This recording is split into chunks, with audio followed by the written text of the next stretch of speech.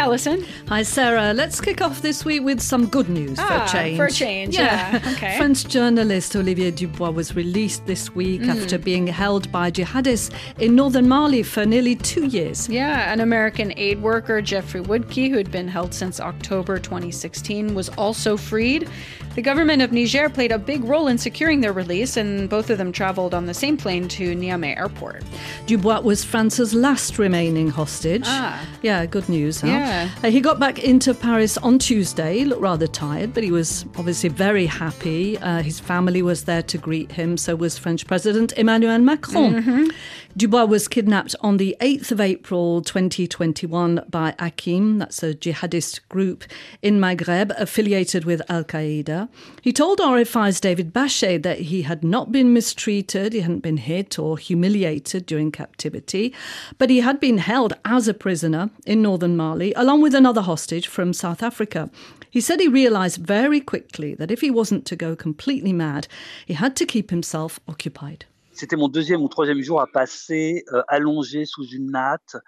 After 2 or 3 days lying down on a cloth next to the Mujahideen, they're sleeping or drinking tea and you're doing nothing, I said to myself, Olivier, if this goes on for long, it'll wreck you physically and, above all, mentally. You've got to keep yourself occupied. Donc à partir de là, j'ai développé un programme que j'ai appliqué, on va dire, du début à la fin de ma captivité. I worked out a program and it really helped. So, physical activities, but also reading. I asked to be allowed to read the Quran to see what it contained, to try and understand the book and why it's important for them. It helped me to understand them a bit better and to have conversations with them. They were open to that. We were able to debate. La cuisine aussi. Je supportais plus de manger ce qu'on me servait. And then there was the cooking. I couldn't stand the food they were serving up, so I asked if we could have a pot to make our own. I also cut wood to build a shelter. Basically, you have to stay busy, give yourself challenges and get a sense of satisfaction through that. What also helped Dubois mentally was being allowed to listen to the radio, Sarah, and RFI in particular. Now, although Mali's interim government cut off RFI broadcasts in March 2022, Dubois was able to listen on shortwave religiously 3 times every day.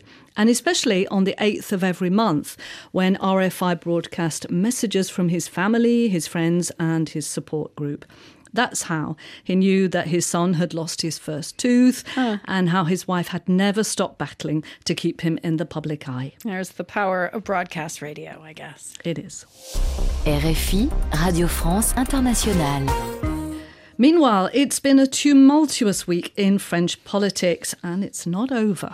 Sur le fondement de l'article 49, alinéa 3 de la Constitution, j'engage la responsabilité de mon gouvernement. France's National Assembly was literally electric last Thursday, as you can hear, when Prime Minister Elisabeth Borne announced that the government was triggering the so-called Article 49.3 of the Constitution to be able to push through its contested pension reform without a final vote in Parliament. She could barely make herself heard in the National Assembly, this over the heckling by opposition MPs, most of them from the hard left, and then they started singing the Marseillaise.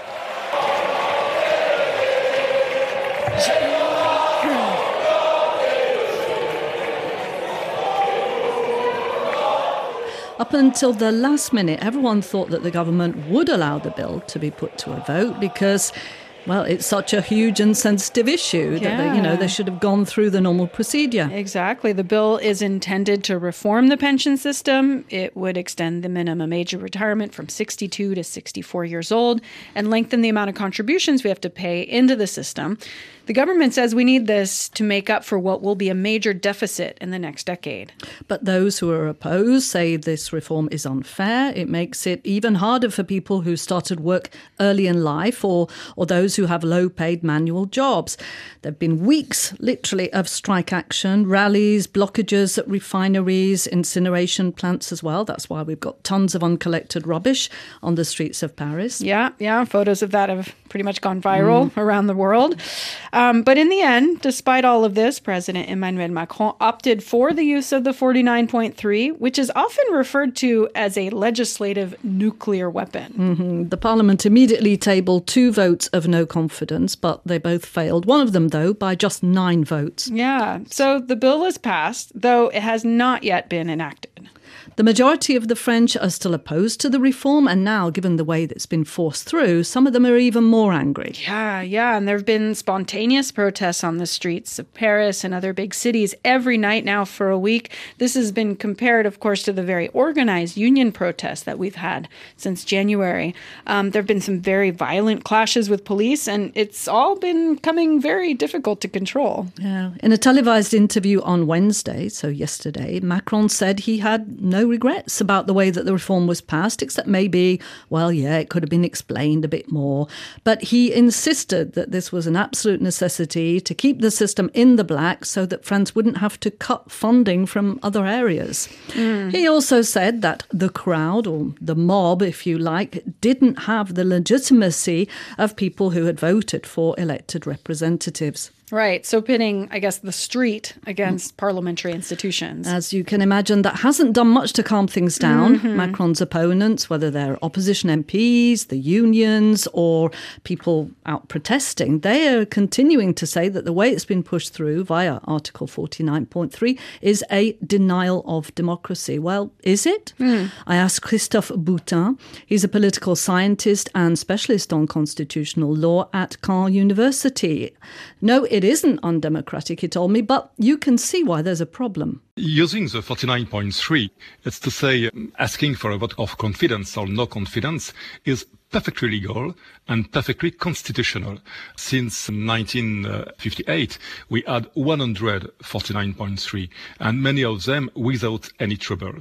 You have to understand that in 1958, when we built the new constitution, the problem was the excessive power of parliament, of MPs against the government. And to build majorities, the vote of no confidence became a solution, and a democratic solution.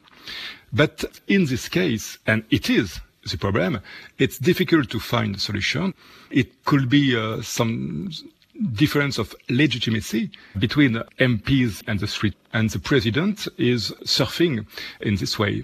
Before this 49.3, we already had another article, 47.1, which allowed Parliament to push through the pension reform debate much quicker than it would have done for a normal bill. So to an extent, people are feeling, hang on a minute, we didn't really get a chance to discuss this. Exactly. Using the 47.1 is at least as problematic as the using of the 49.3. Because people think that we are not really discussing the text as MPs. When we have a doubt between the MPs' legitimacy and the street, we have other solutions in the Constitution. We can use referendum and ask directly the people what he wants. And we can make a dissolution of the National Assembly and have a new vote, seeing if the same majority came in the chamber.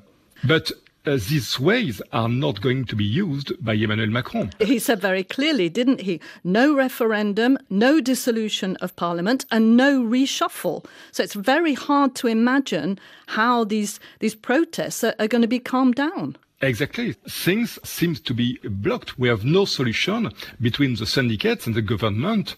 Emmanuel Macron spoke on Wednesday, and he said that he wants to create a new debate between the syndicates and the government. But actually, it is impossible to have the basis of a new debate. Yeah, you talk about the syndicates, so, the unions, which have been quite excluded, and that in itself is an issue. Now, at the moment, then, the Constitutional Council are looking at the pension reform law. They're going to be looking at things like whether there can be a referendum on the law, but also whether all the articles do respect the Constitution. How likely is it that the Council could reject it? Well, we have effectively two problems. First, we have to note that it's not usual to see not only the MPs of the opposition, but also the Prime Minister called on the Constitutional Council. Elizabeth Borne wants to prove that there's nothing in the text or nothing in the methods used to vote the text which could be unconstitutional. A problem is not the using of the 49.3, but as you said before, the using of the 47.1, because it is concerning social security. And does every part of the text concern it? This is a question for the Constitutional Council, and I don't think that he will reject all the law, but he probably will reject parts of it. And there is also another problem. The referendum, the MPs wanted to make a referendum, what we called a linked referendum, in French, a référendum d'initiative partagée, coming from the MPs and with the support of the people. And therefore, you have to be approved by the Constitutional Council. So is this a very specific kind of referendum then that the Constitutional Council will be looking at? Yes, the initiative here came from the MPs and not from the people. If the Council say yes, you need to have 4,700,000 people. 4.7 million voters supporting the referendum, is that right? Yes, and it's we never have such a referendum, and I don't think it could be possible. President Macron is definitely digging in his heels and saying this will happen. To what extent is France going through a major political crisis? It's a major political crisis because you have weakness of the government majority at the parliament. And Emmanuel Macron on Wednesday say that he wants the Prime Minister, Elizabeth Borne, to increase this majority, but we don't know how it could happen. The second problem is the crisis in the street. We have a very big crisis, actually, like in 1995, or like the revolt that we called Gilets jaunes, Yellow Jackets, in 2018, 2019. Could we see a resurgence of the Yellow Vest protest movement? Well, Emmanuel Macron, he make a distinction between the good people accepting the reform and the bad crowd who was against the reform. I don't think that's really a good thing to oppose people like that. Yes. But he's going to do it, and people actually don't want to have violence in the street. So Emmanuel Macron is trying to say that we need Republican order, and Republican order is finally to accept the reform.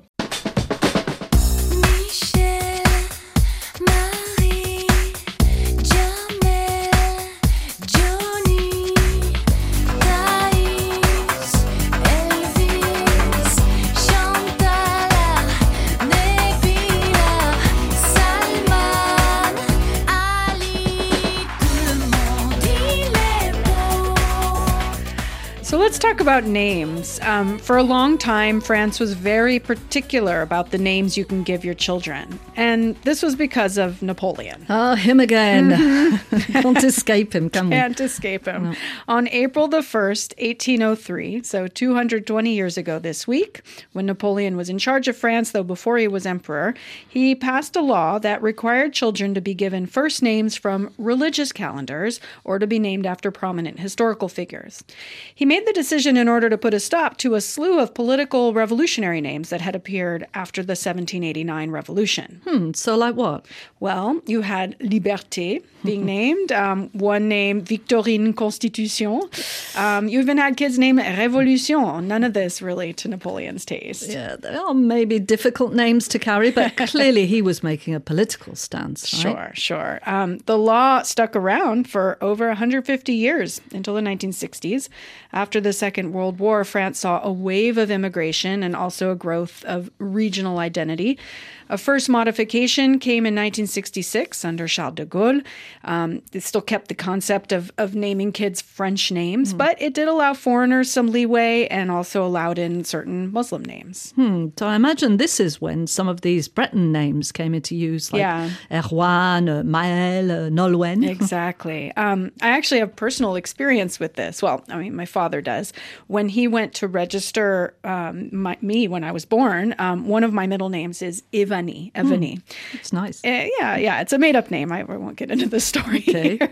But he told when he told it to the person at City Hall, they said, it's not really a French name, but it's okay. You're a foreigner. We'll allow you, as an American, we'll allow you to name your kid that. So there you go. It's nice to hear sometimes that being foreign can occasionally weigh in your favor. There you go. Yeah, occasionally. The rules around what you could name a child didn't actually fully disappear until 1993. Now the law says only that a name must be in the interest of the child. So no offensive or ridiculous names, though that, of course, is subjective. You can challenge a decision in court. Yeah, I remember a story that made the news a few years ago. Parents who'd named their child Nutella, the chocolate spread, they were told to rename her. Yeah, and I think I would back that decision. You think you wouldn't name your kid Nutella? Chocolate spread? I'm not a big fan. Sorry. In 2018, a mother was ordered by a family court to change her kid's name from Jihad, which is the Arabic word for struggle, and actually not an uncommon name, but these days has different connotations. She had to change it to Jahid. Yeah, I guess given the French context with the attacks by Islamist extremists, it could be in the interests of the child not to have that name. Perhaps. Napoleon's 1803 law came back into the spotlight with Éric Zemmour. Remember him? I sure do. The far-right, xenophobic political pundit and one-time failed presidential candidate. Indeed. So for years, Zemmour has insisted on the need for French names. Calling your child Mohammed is colonizing France, he said. Strong words. He got sued for racism after a TV appearance in 2018 where he told a guest, her name was Hapsatou Sy, he told her she should change her first name to Corinne, amongst other things he said there. Zemmour has called for Napoleon's 1803 law to be reinstated, to have children given Christian names, he says. But he actually got it wrong. The law didn't specifically talk about Christian names. It referred to calendar names. You could argue that concept implied a Christian calendar. But also opening names up to historical figures meant that, for example, the French president, who was born in 1837, Sadi Carnot, he was named legally Sadi after a Persian poet. So what is in a name? A lot, it would seem. Sure, yeah. And interestingly, when you look at the top names in France, though, the INSEE Statistics Institute lists them, they remain actually pretty classic. In 2021, the top girl's name was Jade, kind of an outlier. That one was probably not acceptable to Napoleon, but you have Louise, Emma, and for boys, it's Gabrielle, Leo, Louis, so pretty classic. Napoleon's legacy lives on. Yeah, but no Josephine. No Josephine. C'est l'hymne de nos campagnes, de nos rivières, de nos montagnes, de la vie mâle, du monde animal. Crie-le bien fort, use tes cordes vocales. Assieds-toi près d'une rivière, écoute le couler de l'eau sur la terre. Dis-toi qu'au bout, il y a la mer et que ça n'a rien d'éphémère. A major UN report this week, dubbed a survival guide for humanity, said the Earth would reach 1.5 degrees of warming, that famed level, by the early 2030s, unless we cut emissions across the board. So a major warning there. Yeah, a bit of a downer, isn't it? Adding to the, already depressing news of, the lack of rain, winter droughts, glaciers melting at a seemingly unstoppable pace. I don't know, sometimes it's tempting maybe to want to throw up your hands and give up. Yeah, but that's what Dorothée Moisan wanted to do when she quit her longtime job as a journalist for the AFP news agency a few years ago to focus on the environment. She'd had an aha moment where she realized that this was the issue she wanted to focus on. She actually went back to school to study climate change. But after a few months, she got really, really down. I mean, learning about the science and how things are going from bad to worse, it really made her very depressed. Yeah, and now there's a term for this, isn't there? Eco-anxiety. Yeah, I think I suffer from that sometimes. Yeah, no, I do too, I think. I think we all do if you're sort of looking at things. It's difficult. So Dorothée was overwhelmed. She felt powerless, but she also realized, she couldn't turn back. She had to continue doing this work. She saw that some people were not giving in to their eco-anxiety and decided to go talk to them to see how they did it. And she wrote a book called The Éco-optimistes, a term that she coined, eco-optimists, and she profiled 9 people. At that point, I thought to myself, because I was really low at that moment, if I wanted to be able to survive, I really got to do something. That's at this moment that I decided I'm going to identify some people who managed to do what I'm not. These people that I call the eco-optimists, people who were conscious, like me, about the ecological crisis, but who were able to overtake their eco-anxiety and to go forward. So then you went and looked for these people. Were you looking in France? Were you looking all over the world? That was the question. There are two things. I wanted a small book that people could read so quickly and so easily, just to give them a boost, really something efficient. And so it could be so many people. I didn't want so many people.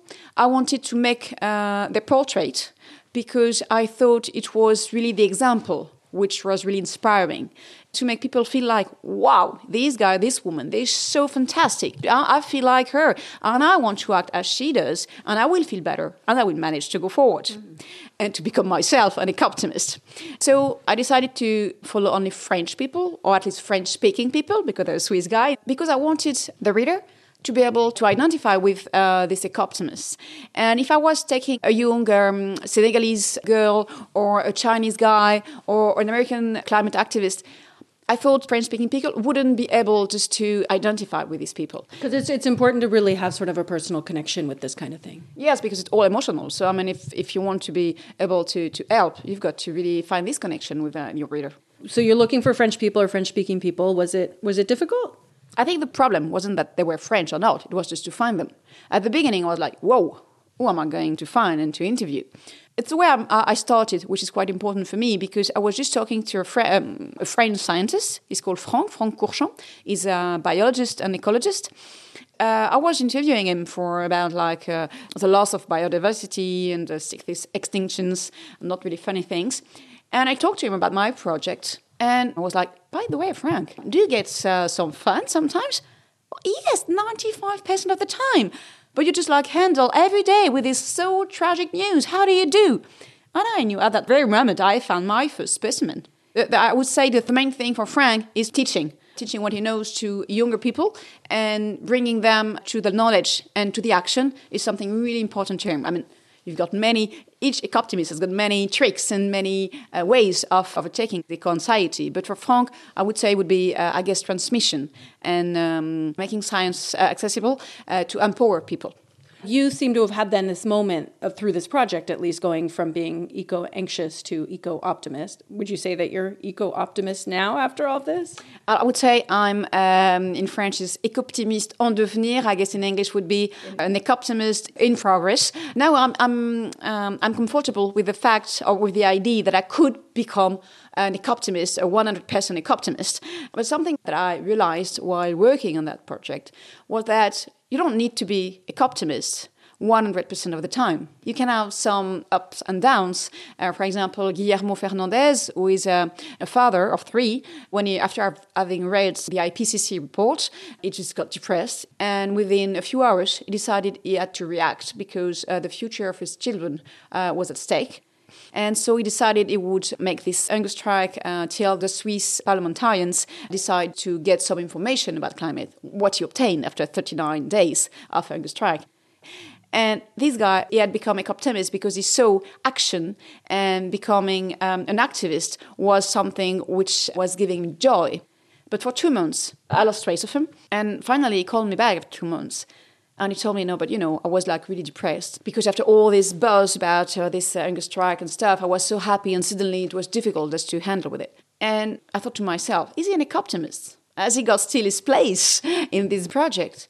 And I said, yes, of course, Because I'm an optimist. You've got the title of a book in French, which is "You can fall 7 times.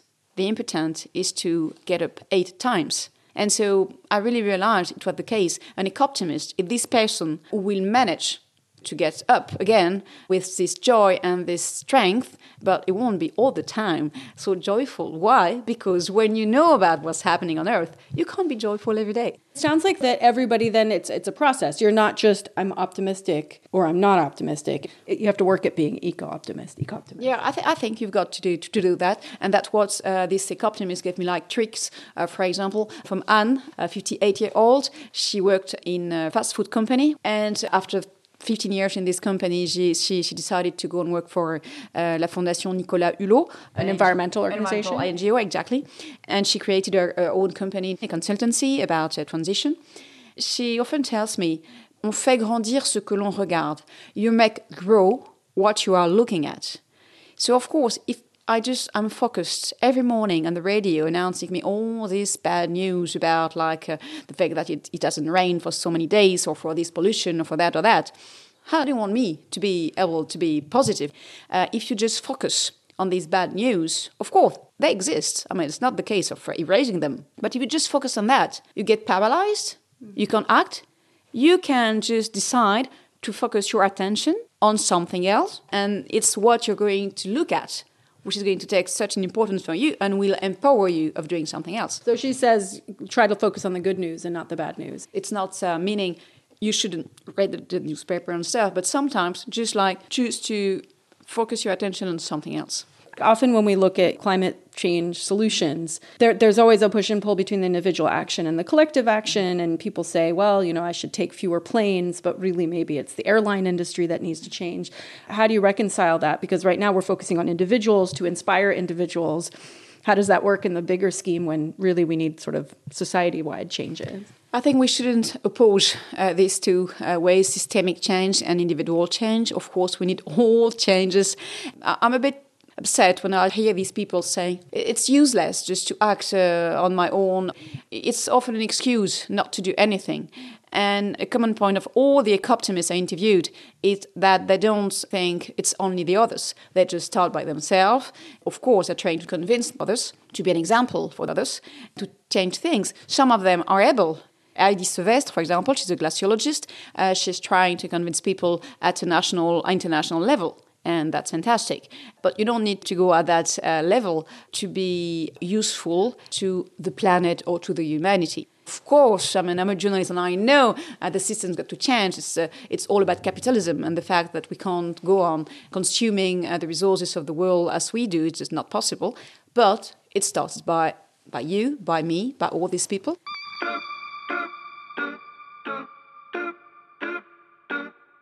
Assieds-toi près d'un vieux chêne et compare-le à la race humaine. We've come to the end of Spotlight on France. We're a production of the English service of Radio France International. This episode was mixed by Cécile Pompiani, and as usual, we would love to hear from you. Yeah. Send us an email at spotlight.france@rfi.fr.